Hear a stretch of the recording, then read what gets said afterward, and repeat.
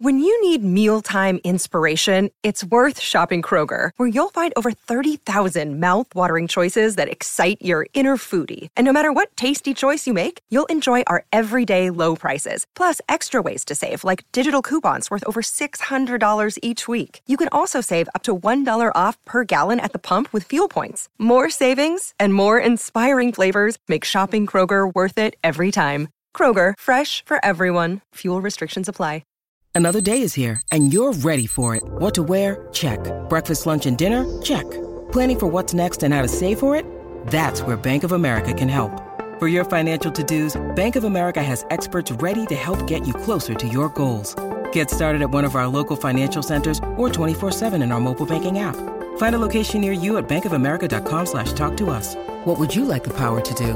Mobile banking requires downloading the app and is only available for select devices. Message and data rates may apply. Bank of America NA, member FDIC. Hello, it is Ryan, and we could all use an extra bright spot in our day, couldn't we? Just to make up for things like sitting in traffic, doing the dishes, counting your steps, all the mundane stuff. That is why I'm such a big fan of Chumba Casino. Chumba Casino has all your favorite social casino-style games that you can play for free anytime, anywhere with daily bonuses. That should brighten your day a little. Actually, a lot. So sign up now at ChumbaCasino.com. That's ChumbaCasino.com. No purchase necessary. VGW Group. Void where prohibited by law. See terms and conditions. 18+. Hi everybody, this is the Cricket Badger podcast. Each badger marks the track with its own scent. His black legs are short but very powerful for digging.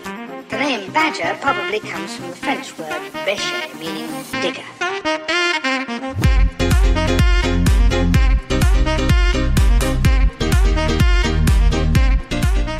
Hello everybody, welcome along. It is another edition of the Cricket Badger podcast, and for once we're not talking about an England team that succumbed to an almighty defeat. We're talking about a brave, solid, spirited England resolve that saw them draw in Sydney, and it means, gentlemen, Phil and Mark joining me today, that it's not going to be 5-0. I'm going to bring you back onto this different picture because that looks better, doesn't it? It's not going to be 5-0, Phil.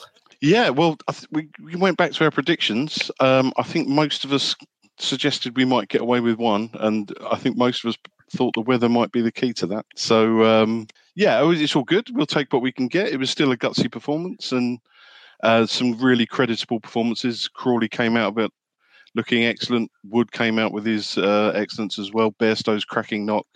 So, I'm particularly pleased with Bairstow because I certainly gave him a bit of stick for his knock in the last game, which I have to say pressed every last nerve that I have. But he was top quality in that first innings, and really pleased for him. And Mark, if it hadn't been for the rain, Jimmy and Stuart might have even seen England home.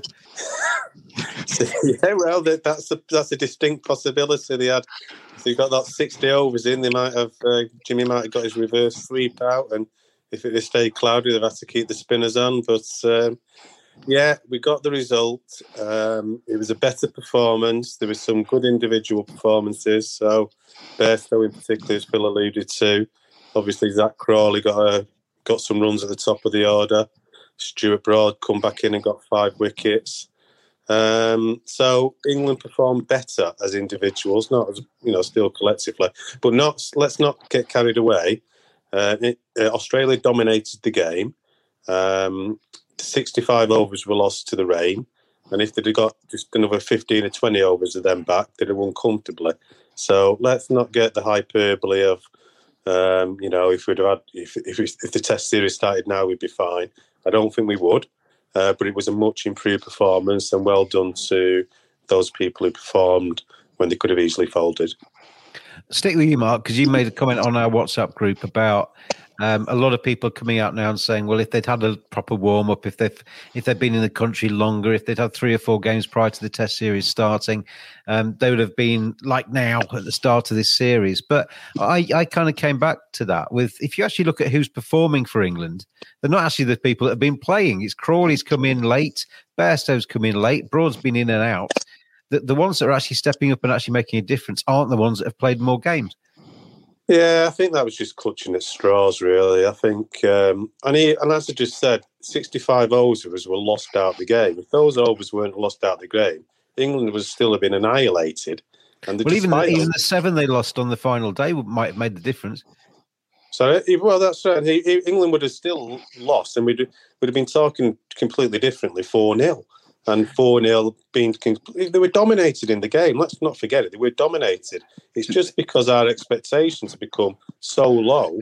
We're so pleased that, Zach Crawley has actually got some runs. He's not the next David Gower yet, but he's got some runs. We're pleased, and I'm really pleased that Bairstow looked like the old Johnny Bairstow a few years ago. And that's really, really good. And I'm pleased that Jack Leach showed a bit more river. But it's just because we've come so low down that we're pleased about those things. But I don't think it made any difference if we'd played warm-up games now. All it needed was for Cummings to declare 20 overs earlier. And we were probably staring down at 4-0.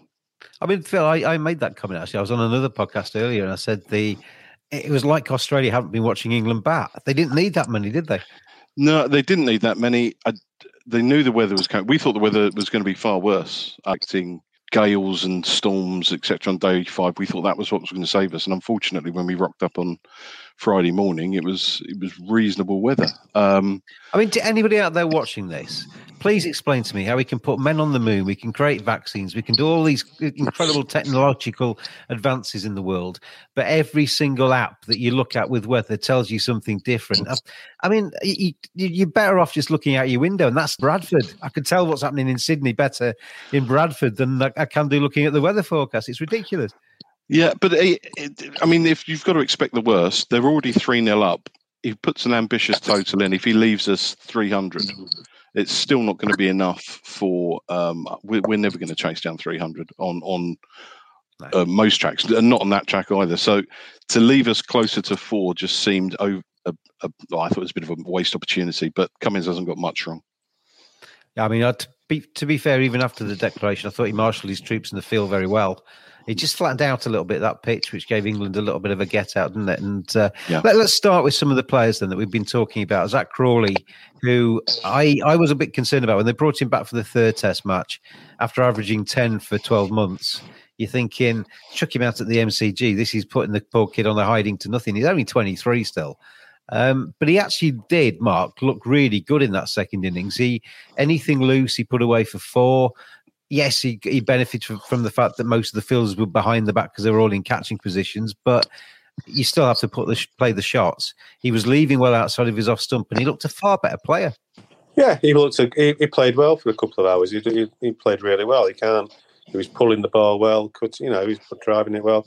He looked a proper player. I mean, the key obviously is for him to do it consistently, and throughout his, I know you keep saying he's 23, is this, that, and the other, but he's got to put it together consistently. He has a habit of scoring cameos that look good for Kent and England, and then going on a run of low scores again.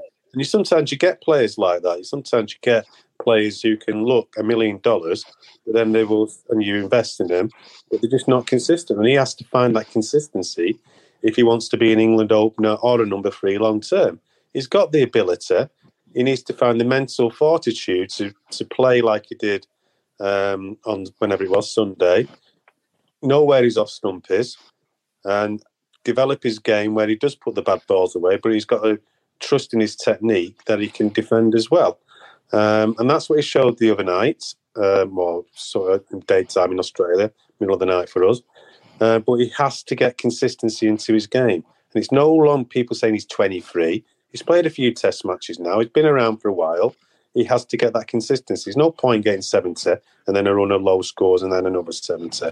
If you look at his run of form since that 267 against Pakistan, which was on 21st of September 2020, since then, 985, 1353, duck, 9522, duck, 1727, 612, 518, 77.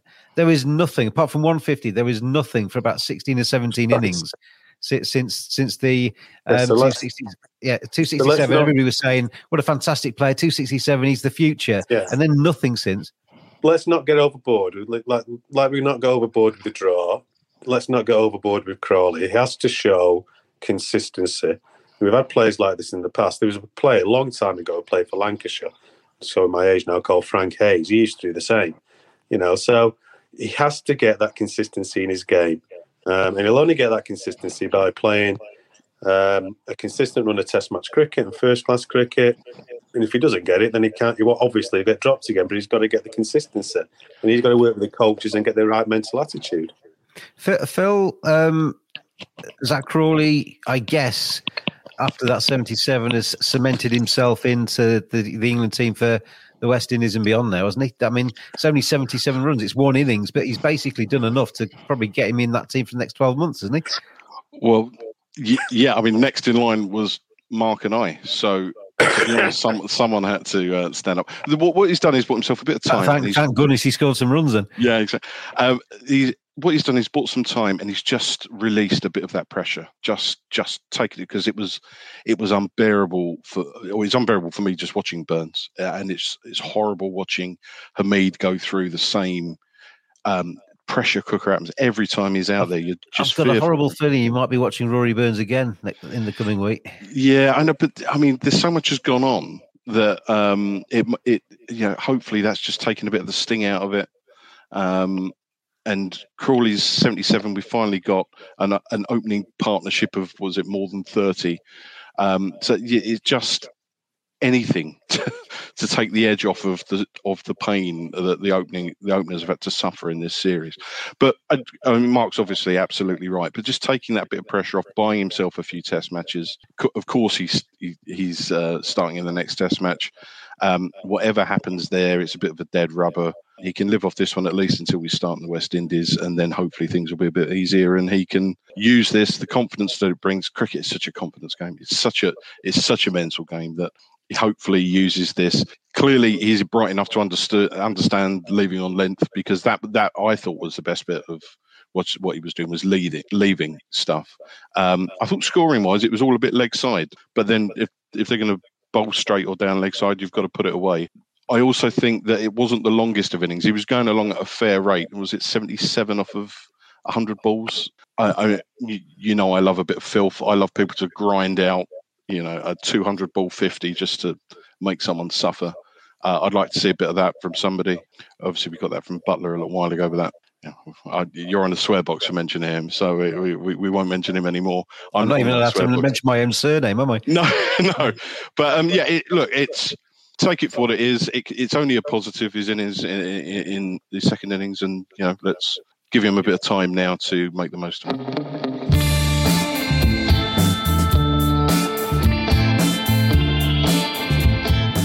Badgers are furry creatures. 85% of women badgers think bad grooming is a major turn-off. 80% of women badgers think men should trim below the belt. 89% of men think good grooming is essential to their professional success. Don't just dismiss it out of hand. Get on there, manscaped.com. Check out their great range of male grooming accessories. Hygiene, appearance, attractiveness, confidence. Simply go to manscaped.com, quote the discount code BADGER. You get 20% off, you get free shipping, and you get some seriously quality equipment. Manscaped.com. Together we save balls.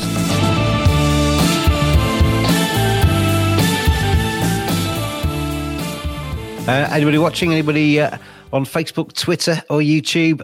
Send us your questions in. Post a question and we will discuss, as it said on the screen. Jonathan Young has done exactly that. He says, James, you asked on Twitter what Ashley Giles has been doing. I think he's been what can only be described as marking his own homework in prepping the reports of the Ashes series defeat. Thanks for your question, Jonathan. Send anybody else, send them in if you want to. Ashley Giles is there's going to be a lot, assuming that England don't win in Hobart, which will probably mask everything. There's going to be a lot of fallout from this tour. Some people may never play for England again. They'll look at the coaching structure. They'll look at everything. Ashley Giles will write a report about what the future of English cricket should be. I think Ashley Giles is actually quite at fault for this. I mean, Mark, giving Chris Silverwood pretty much autonomy on who gets played, how you coach, everything else, almost passes the buck to Chris Silverwood. So he's in the firing line, and Ashley can just kind of like stay behind the wall and wait for what happens. And as we saw in Sydney, I mentioned it on Twitter, I didn't see Ashley Giles at all until They were batted all the way through the afternoon session. Ben Stokes walked off with Johnny Bairstow.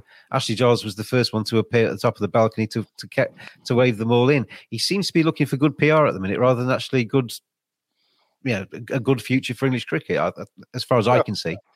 The way they've set it up now, it's like a football club, isn't it? You've got your manager, and Ashley Giles is like the chairman or the chairperson.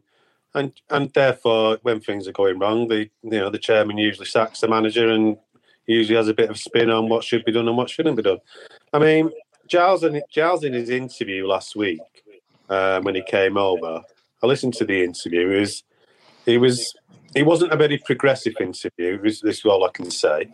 It was an interview from a leader who was basically on the defensive and making excuses and looking to the 1990s to justify this tour when we've moved on from them. We've got central contracts and all different types of things different from the 90s. But also talking about the first class structure and all the stuff going on in county cricket. Giles has known for years the problems in first class cricket.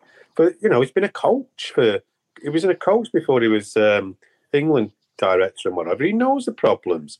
He hasn't addressed them. All he's done is exacerbate them by going along with the process over the last 2 or 3 years. So, Mark, one of the things that he said was that he hadn't had time to plan for Australia because of everything that they've been doing in COVID and what have you. I accept this mitigation. Just let me finish. I don't either. But he also said that, as you said, systemic problems in the domestic game. Well, you've been in the job enough now, Ashley, to actually have set the ball rolling to actually do something about all that. He said as well that they play too much cricket. Well, somebody at the ECB signs off for all of these series they're playing. So at some stage, somebody should say, we're playing too much cricket, let's not go there and there. It was a litany of excuses in terms of we're playing too much cricket, we're doing this, we're doing that, it was a litany of, and talk about preparation. Yes, obviously COVID's it's impacted every side in the world, and England have played more cricket than a lot of other nations. But it was Giles who was saying that 7 months ago, going into the English summer, that we're well prepared for the Ashes, whatever happens. Yeah. We've got all these bases covered, that we're planning, we've done this, we've done rotation, whatever happens, it'll happen. And then we get to Brisbane and they leave Anderson and Broad out. And then Giles obviously comes back and said, well, obviously I have to look at the selections and I have to look at obviously those things. That's how he's putting Silverwood out to dry. But as you say, he's put Silverwood in that invidious position. But it was Giles who was saying on an interview, I heard him say on an interview, we have all the tools to win the Ashes about 7 months ago.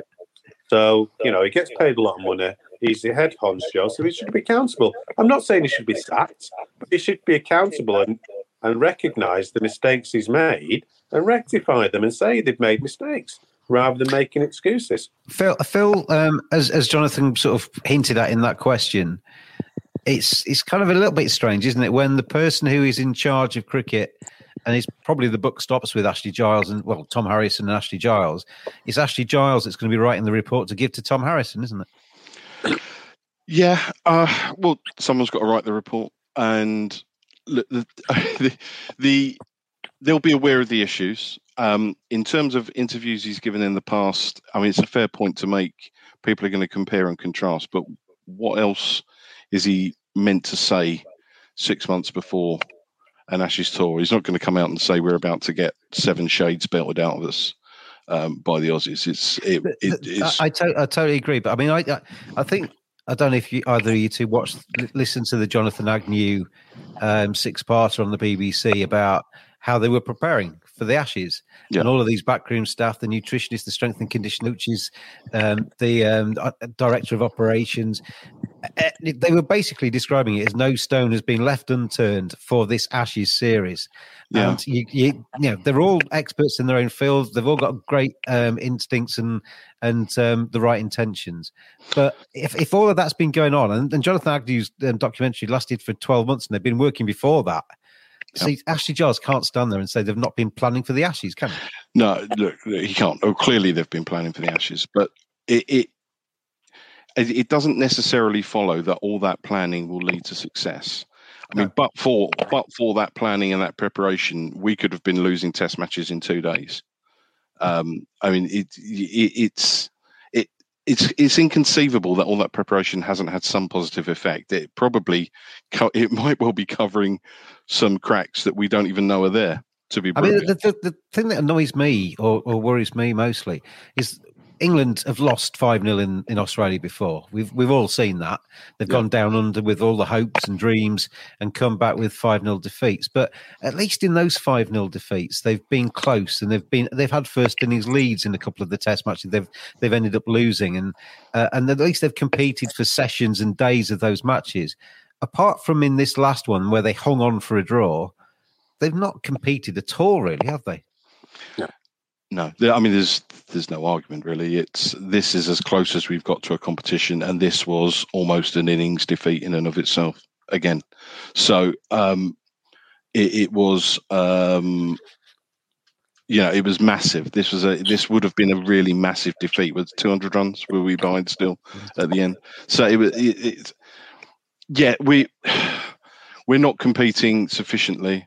We're not even really winning sessions, but when you look at what's there in the background, it's not really a selection issue. I mean, what's there? What's different? There's nobody we're pointing at. I suppose you've got Archer injured.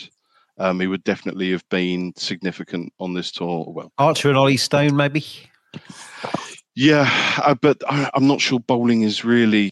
I mean, we haven't looked incredibly attacking, but it's the batting that appears to be the issue. Yeah. We've made. Mark, as Stuart Broad said in one of his interviews, he said, he was suggesting the bowling wasn't the issue because if England are scoring 147, what can the bowlers do about that apart from bowl Australia out for 147, I guess? But he has a point, doesn't he? Well, it's simple, really. If you don't score runs consistently enough, you're not going to win test matches. You may do occasionally. You may get bowled out cheaply occasionally for 100 and still win, but over time you're going to lose, and that's been the problem for England for a long time now. So Broad was absolutely right, and you're putting more pressure on the likes of Broad and Anderson. They're not getting any younger, and you look at Jimmy Anderson's stats for second innings over the last 18 months, and you can see his stats are down. But he's out on the pitch every other day bowling 20 overs, so I think any bowler's stats would be down the second inning for this England batting. Atrocious. And so Stuart Broad was absolutely right. I don't like the idea of divisions between batters and bowlers in camps, but he was right. And I'm fair play for him for saying it.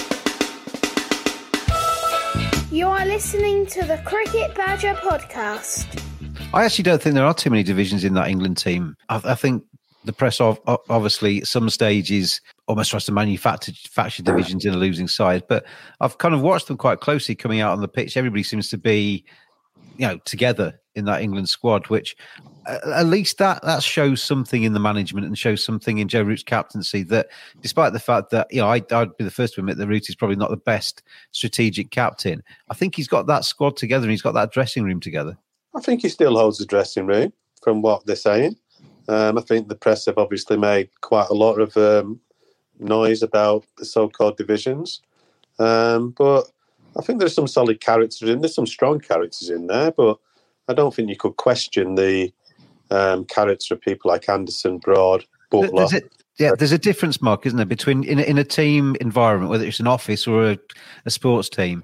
There's a difference between speaking up and being honest and critical and constructive and falling out, isn't there?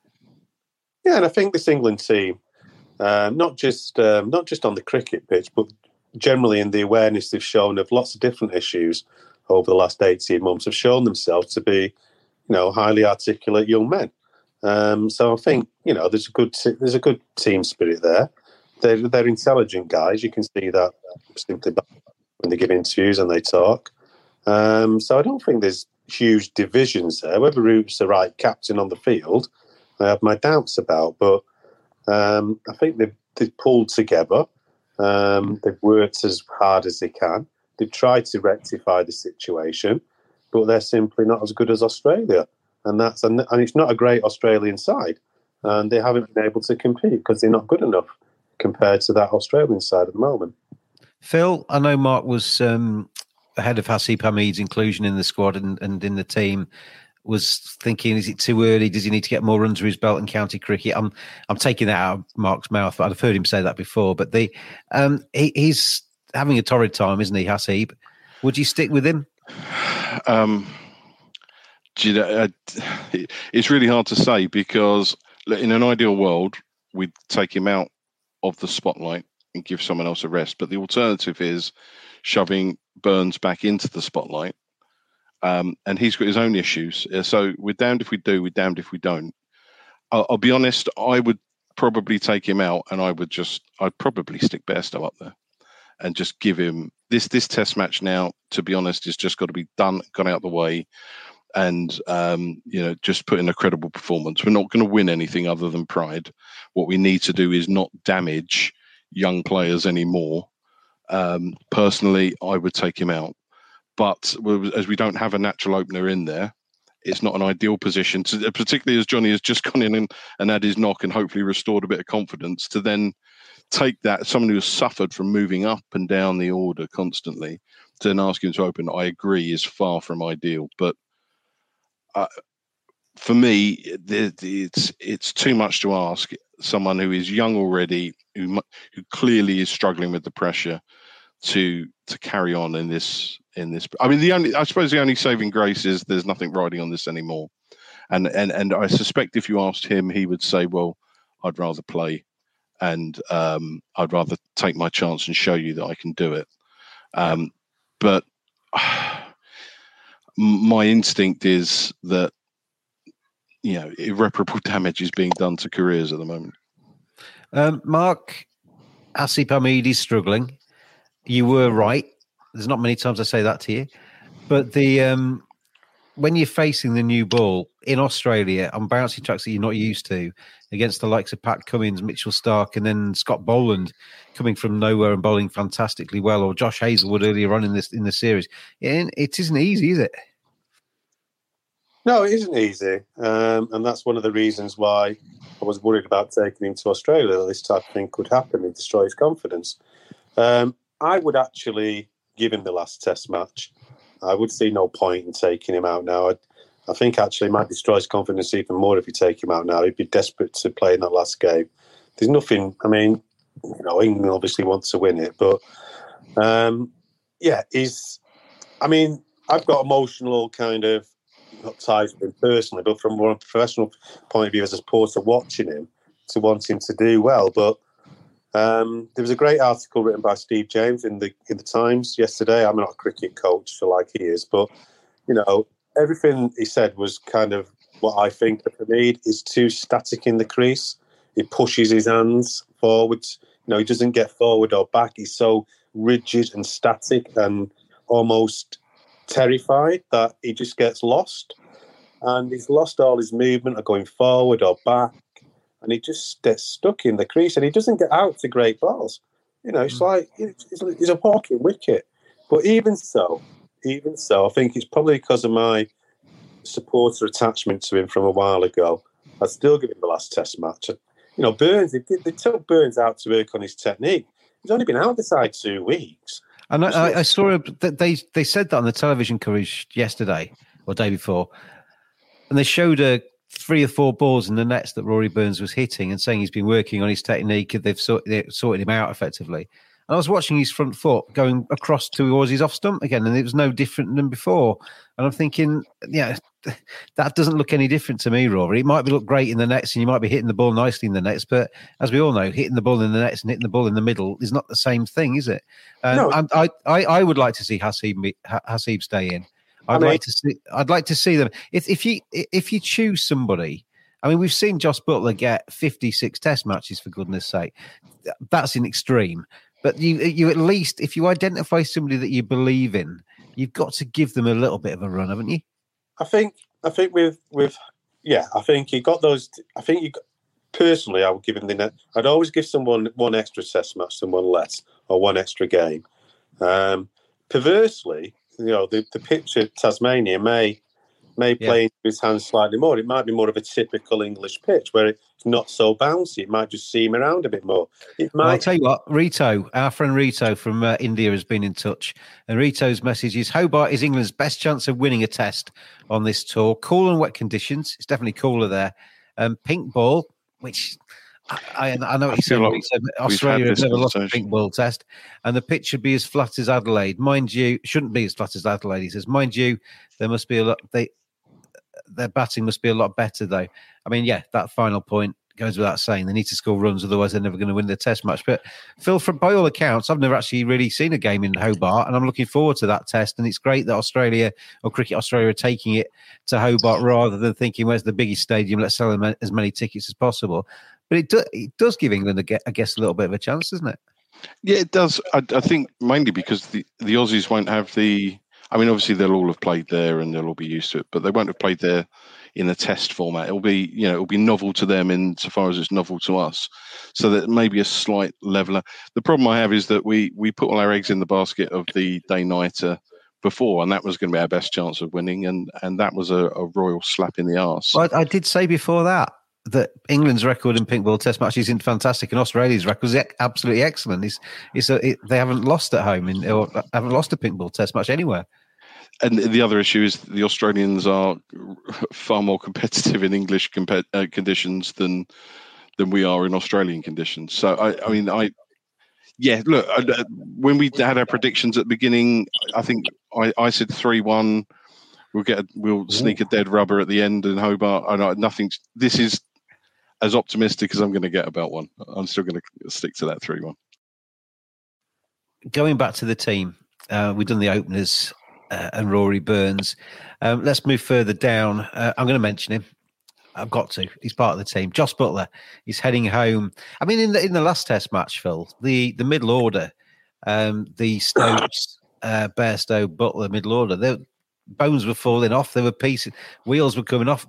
They were broken men, weren't they? By the end of that Test match, they'd been hit and hurt, and that 5, 6, and 7 in the order was the walking wounded, and Jos Buttler's on a plane home now. But it was so admirable to watch him put up with that and still fight on. I mean, that's what makes that's what makes it all tolerable, is when you see your team competing in that way. The juxtaposition with previous performances is so evident, it's so clear, and so frustrating. It's what makes the previous performances so aggravating. But that said, I have to say, every time Stokes hit a ball, I just started thinking, I know. How much damage are you doing? He literally winced after every movement, didn't he? Yeah. And you just think, well, you love to see someone showing that level of commitment. It's such an inspiration. But equally, how silly it is. And in a lost cause as well. I mean, if there was an Ashes riding on it, yeah, you understand it. But we might live to regret a few of those. You know, when you watch those feature films, Phil, when the Marine is taken prisoner and they're torturing him, trying to get the information, Ben Stokes would be the last one to give out anything, wouldn't he? Yeah. He seems to have a very high pain threshold. He does. Look, the superlatives have been used by other people about it, but and I doubt I'm saying anything novel, but he is, he's the type of competitor everybody wants. And I think it's, when people ask you who's the best all-rounder we've had, and you comparing Flintoff and Botham, and there'll probably be the three names that are tossed into it. I'm sure you'll chuck other ones in. I do wonder if it's this level of defiance that might make him ultimately, when we all reflect on careers at the end of them, who our favourite all-rounder is. I have a feeling he might well be my favourite of all of them. Mark, on Ben Stokes, just kind of developing what Phil said there. I've seen a couple of people suggest that he's not a great batsman, but a player of great innings, and that it doesn't necessarily mean the Headingley one all the time. But in the same way, in the last Test match, that was a great innings because that was pain. Every single shot he played was pain, and he was doing that for the team, wasn't he? He was, and I think averages can be misleading at times. It's when you get your runs it's important. I think I'd take that a little bit back from Stokes, because I think his batting over the last 2.5 years has been relatively consistent. He averages in 42, 43. So his batting has actually been improving, whereas bowling has kind of levelled off a little bit. So I think he's technically a very good batsman. He's one of his, behind Root, he's probably our best batsman, I would say. If I'm being honest, I mean, I know we haven't got many to choose from, but I think technically he's improved as a batsman as his career has gone on. He gets runs when you want them, so he gets the hard runs. He's capable of being explosive, as we saw Headingley, where he was explosive and defensive. So he's got all facets to his game. So one of the things that illustrates a little bit what we were saying, though, is that I saw the stats of his Ashes stats, and his first innings average is 24. His second innings average was about 50 something. England, it kind of goes back to what we were saying about England need first innings runs. And Ben's another one that doesn't necessarily get the first innings runs, but then almost dies trying to save them in the second innings. Yeah, well, there is that possible criticism of him in that respect. Be interesting to see if he's, what is if we take this series out, what his first innings runs against Australia in the last series was compared to previous. But I mean, we can make all those comparisons, and yes, we need to get more first innings runs on the board. But I think generally speaking, Ben Stokes has improved significantly as a batsman, and rather than saying he's a batsman who plays great innings, I just think he's a very good batsman who can adapt to different situations. And I think he's found his rhythm in the last Test match. He's played much Test cricket, and he showed in that last Test match what a brave batsman he was, but also what a very good batsman he was. So I dispute that about he's a great innings player. It shows what a mark he's made on Australians, though. I was talking to Lucas earlier on a different podcast, and Lucas was saying that even when Ben Stokes came to the crease, Lucas was still nervous that England might do something ridiculous and Ben Stokes might do something incredible and take them close to victory. Rito's been back on. He says the Fox feed that they watch in India did an analysis between Hamid and Marnus Labuschagne's techniques. It showed that Marnus was batting outside the popping crease and his hands were close to his body. Effectively, he was in control, whereas Hamid was stuck in the crease and was playing way in front of his body and was therefore lacking the control. So thanks for that, Rito. And I think that basically backs up what you were saying, Mark, about Hamid, and the fact he probably needs to work a little bit on what he's doing. One man who's had to drive an awful long way over the last few days after playing in the Big Bash, gets the call. Apparently he said to Ashley Giles, I'll come and I'll do this Test match, but I want to play every single white ball game in the Caribbean once I get over there. He's kind of used his bargaining chip, Sam Billings, to make sure he gets the white ball games over in the West Indies, because I think he might miss the first one. But he's had to drive 9 hours down 500 miles down the Gold Coast, I think, to get to join up with the squad. But an opportunity, Phil, that he wasn't expecting. It's an opportunity that if we'd been in England, he probably wouldn't get. But because he's there, because basically the wicket keepers have all fallen on the and got broken fingers and are struggling. Sam Billings looks like he's going to get a go. I thought kind of in tandem as well. Ollie Pope, I thought, in the second innings did very well with the gloves. Yeah. I mean, it's easy to come in with. It's all about expectation, isn't it? Ollie Pope goes in. No one's expecting. I mean, I know he can keep. We all know he can keep, but our expectation levels are so low that when he comes in, and there was that bouncer from Root, wasn't there, which everybody liked, and he took it. I think that's my favourite moment of this Ashes series. Actually, it was a cracker. It was. I love the one for the over from Khawaja afterwards. Yeah. That really made it. Pope did a decent job. I wouldn't want him keep him permanently. I mean, Billings. I like him as a player. I've had the pleasure of speaking to him once. He was quite an impressive character. I found him to be anyway, and he's a very intelligent, articulate fellow. Very articulate. I had about 20 minutes with him, and he was a really intelligent, articulate. He just seemed very purposeful, and I've no doubt that he will bring a good attitude, quite an Australian attitude actually, to the dressing room. He's very confident, and hopefully he, low expectations. Given the way keepings have gone through the series, he can come in with the gloves and go with it. I saw Jack Russell tweeting today about Carey and saying that Australia is actually quite a good place to keep, presumably because the bounce comes up, it's all around your chest, so it makes it a bit, I suspect, a bit easier on the joints, and a bit easier to take around head height. So hopefully he comes in, and in theory it should be a bit easier for him to come straight in. With the batting, I personally think of him as a bit of a one-day player. I think he's quite in the mould of Jos Buttler in that regard. But for a one-off test, hopefully he'll come in with no baggage and take his opportunity. I mean, he's certainly got the mindset. You mentioned Carey there. I mean, he's had a bit of a dodgy time with the gloves as well. And I think Australia have actually saddled themselves with a Jos Buttler-esque kind of problem with Alex Carey, because he's very similar, I think. His batting's maybe not...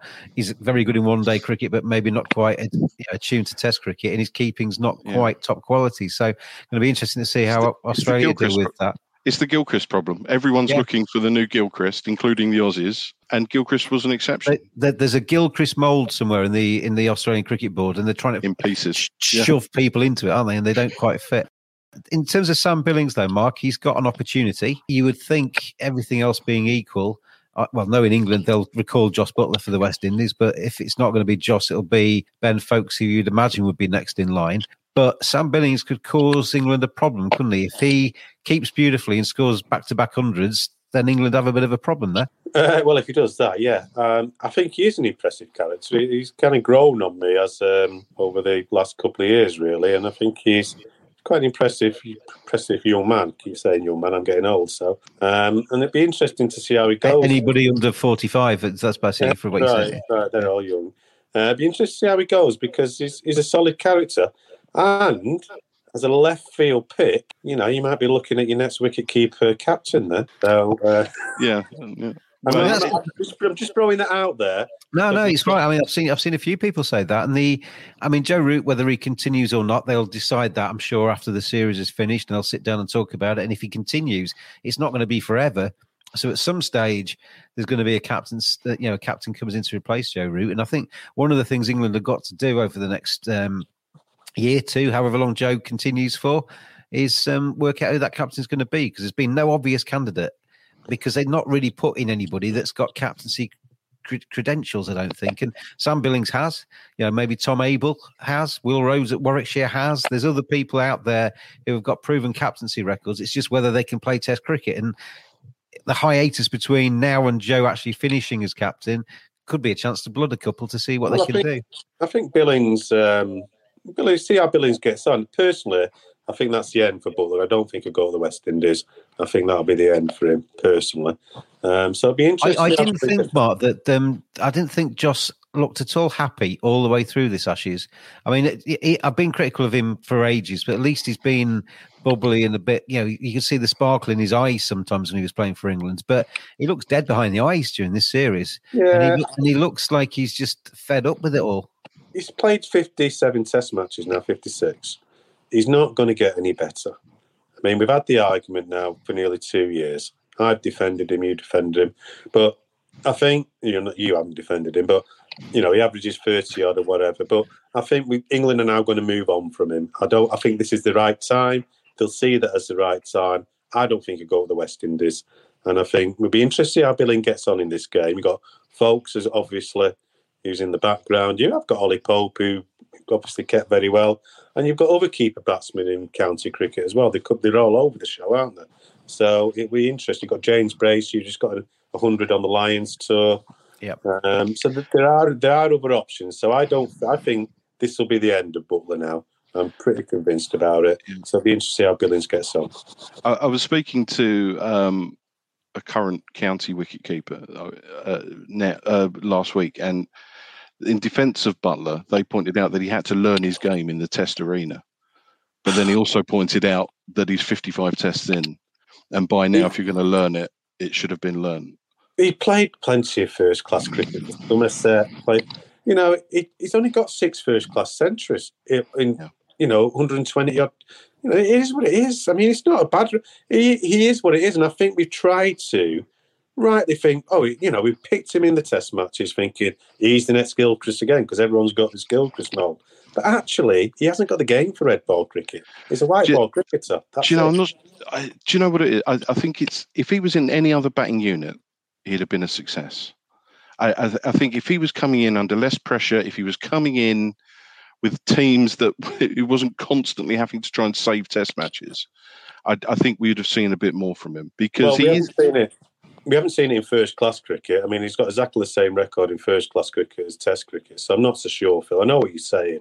If he was playing Phil, as well, the other thing is that this is England's Test team, and it is Test cricket, and this is how Test cricket works, isn't it? You don't always get the platform to tee off from, and very rarely in England's team do you get that. And the challenge, I mean, what Gilchrist did do to kind of get that Gilchrist mould out again was when he came in at 300 for 5, he turned it into 500 for 5. Yeah. When he came in at 64 for 5, it still turned it into 300 for 5 because he was capable of rescuing and teeing off, and that was the difference. That I'm just conscious that Jos Buttler has got so much stick, and the point you rightly make is that he has looked absolutely miserable behind the stumps, and you're never as good as people say you are. You're never as bad as people say you are. And he has had a torrid series and a torrid few series. I just think in a better team, we'd have seen more of him. You're right. The circumstances are there. I just think we need to bear in mind that, that he has had a lot to contend with in this particular back line, as they all have. Each individual in this team has had to put up with the fact that there are significant deficiencies all around this batting unit, and therefore they're all being expected to stand up and identify themselves as the hero of the team. Root is the only one that's managed to do it.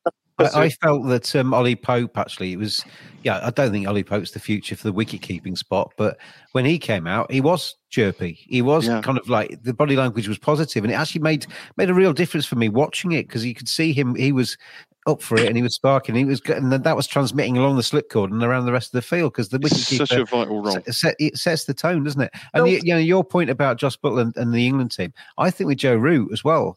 Joe Root's been brilliant for the last 12 months. His record, third highest aggregate scores in Test cricket, etc. But if you, in one of the rain periods, I was watching some old footage of the 2010-11 series. You put a batting order where Cook, Strauss, Trott, Root, Peterson, and you watch how many more runs Joe Root would have scored, because he wouldn't have had the pressure on his shoulders to try and carry the batting order. He'd have just batted around the rest of them. Do you know what, mate? I wonder if it's actually made him as a batsman. I wonder if there are certain players, I think, that I mean, it's a bit like Stokes. When he has to, he gets down and he makes those runs. I think Root is that type of character, and he's had to carry it almost single-handedly. I wonder if in a better lineup he might have been slightly more anonymous, because he didn't need to make those runs. But we'll never know. It's all speculation. I think it's all hypothetical, isn't it? I think the issue with Buttler is we talk about deficiencies. Well, he's one of the deficiencies. Root is the only person that isn't deficient. He's had a great go at it. No one's criticising him. I think he's had a great go at it, but it just hasn't worked out. So he can go and be a great white ball cricketer. End of story. But I'm certainly not criticising him. I'd certainly say to him, thanks, Jos. I mean, I was never in favour of Jos Buttler coming back in 2018, as you all know. But I actually admire him for giving Test cricket a go, because Test cricket, I love Test cricket, and he's tried. And he's trying to make himself into the best Test cricketer he can be. He may not quite have done it as well as he would have wanted, or I would have wanted, or anybody in the English team would have wanted. And I think it's time to say to him, thanks ever so much for trying. It's been great to see my name on the back of a Test match shirt for the last 3 years. But it's now time for you to go off and dominate white ball cricket and be the best, the best in the universe. Replace the universe boss and be the best in the universe. Chris Silverwood. May he get well soon, and his family, with the COVID and everything like that, because regardless of everything else, that's far more important. So if you're watching, Chris, good luck and good best wishes to all of your family. But there is a kind of slightly unfortunate narrative for Chris, isn't there? That he's the best performance England have put in was when he was in a hotel room, not with the team, Phil.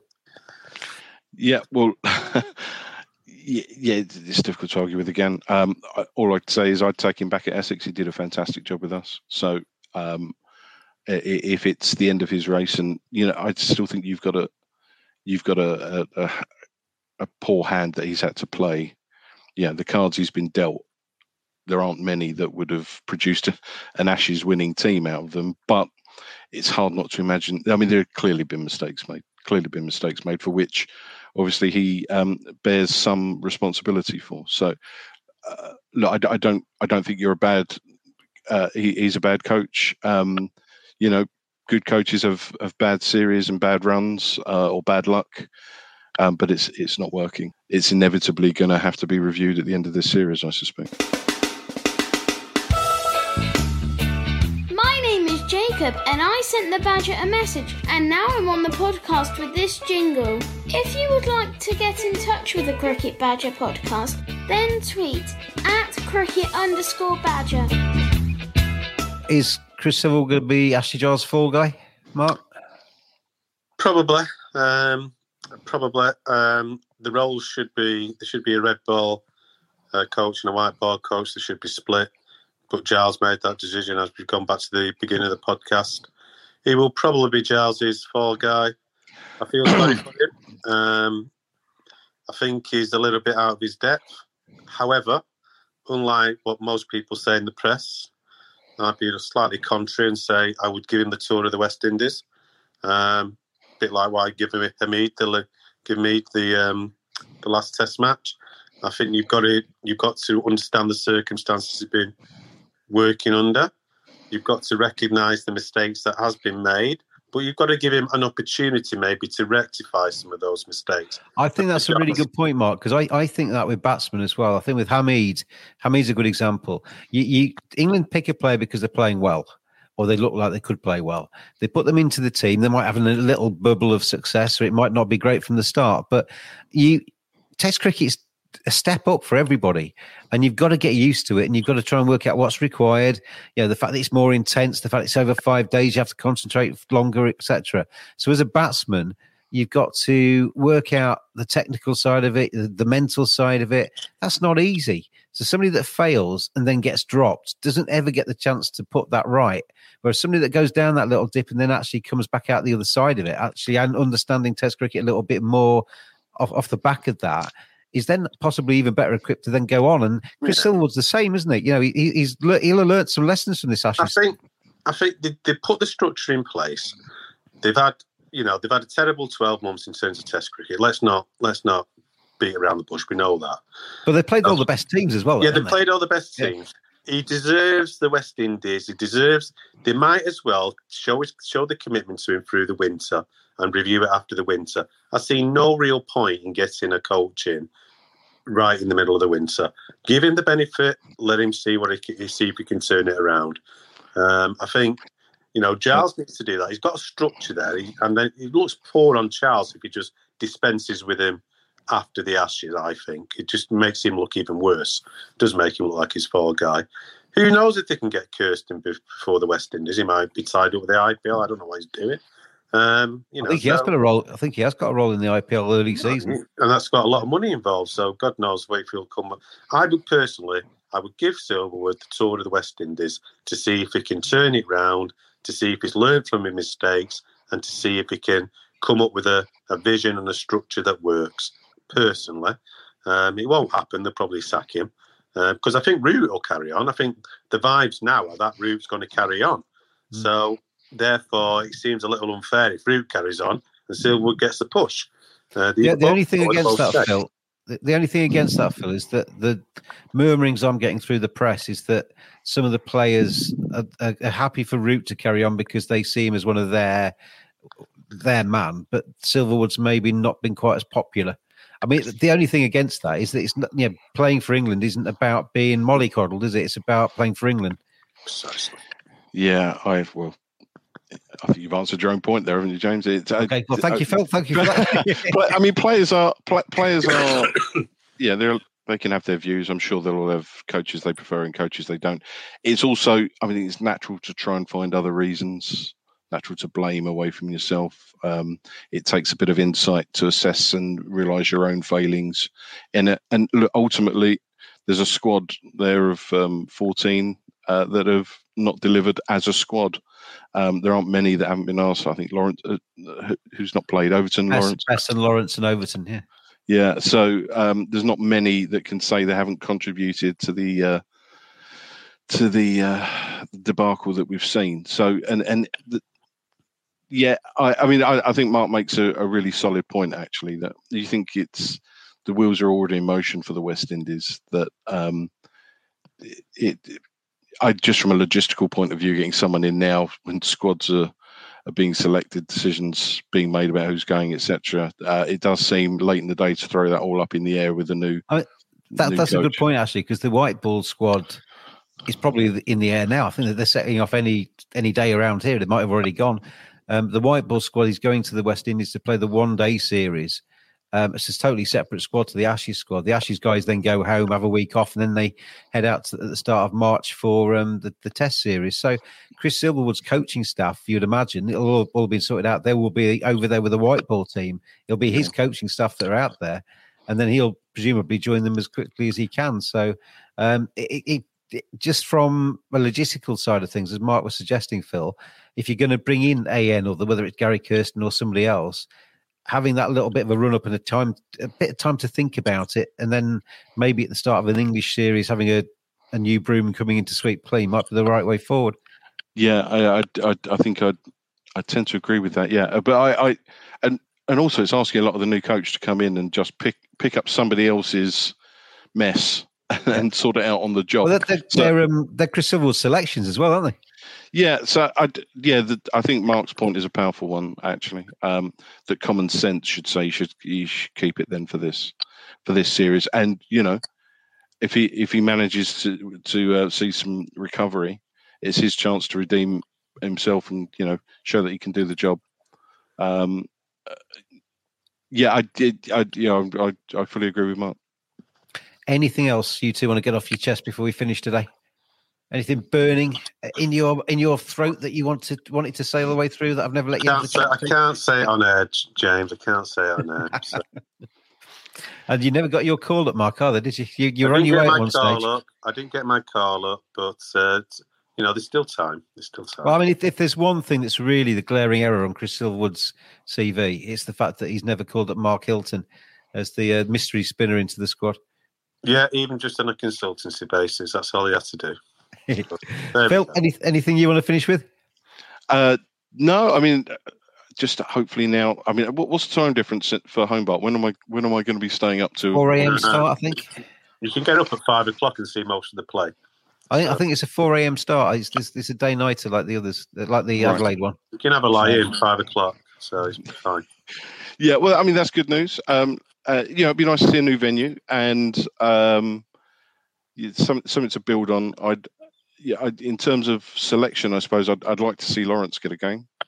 I can't understand why he hasn't. I understand that maybe from a couple of people out there, he's maybe not looked as good in the nets as some of the others, and maybe hasn't worked as hard. That's the feedback I'm getting. But on the basis that he was out there in early 2020 and was starring for the Lions and averaged 119, I think, across 6 matches for the Lions in Australia, in Australian conditions against some pretty decent bowling attacks, then it kind of doesn't make sense to me that he hasn't been looked at yet. When England's batting has been absolutely woeful, they've got somebody out there that's actually got confidence in that environment. Which so for me, Dan Lawrence has to come in, especially if if they haven't. If they have to replace Ben Stokes as well in the batting order, it would have to be Dan Lawrence, surely.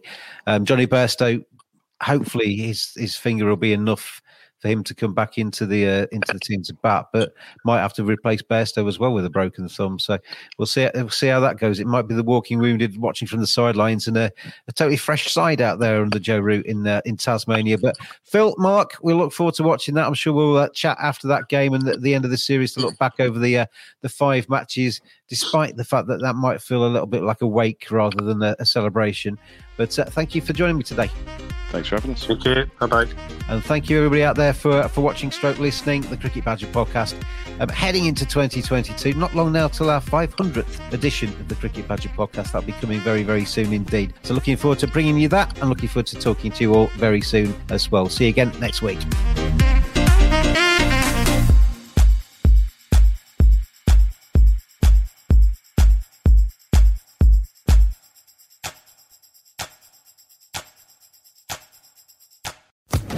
Social Podcast Network. Lucky Land Casino, asking people, what's the weirdest place you've gotten lucky? Lucky? In line at the deli, I guess? Aha, in my dentist's office. More than once, actually. Do I have to say? Yes, you do. In the car before my kids' PTA meeting. Really? Yes. Excuse me, what's the weirdest place you've gotten lucky? I never win and tell. Well, there you have it. You can get lucky anywhere, playing at LuckyLandSlots.com. Play for free right now. Are you feeling lucky? No purchase necessary. Void where prohibited by law. 18+. Terms and conditions apply. See website for details.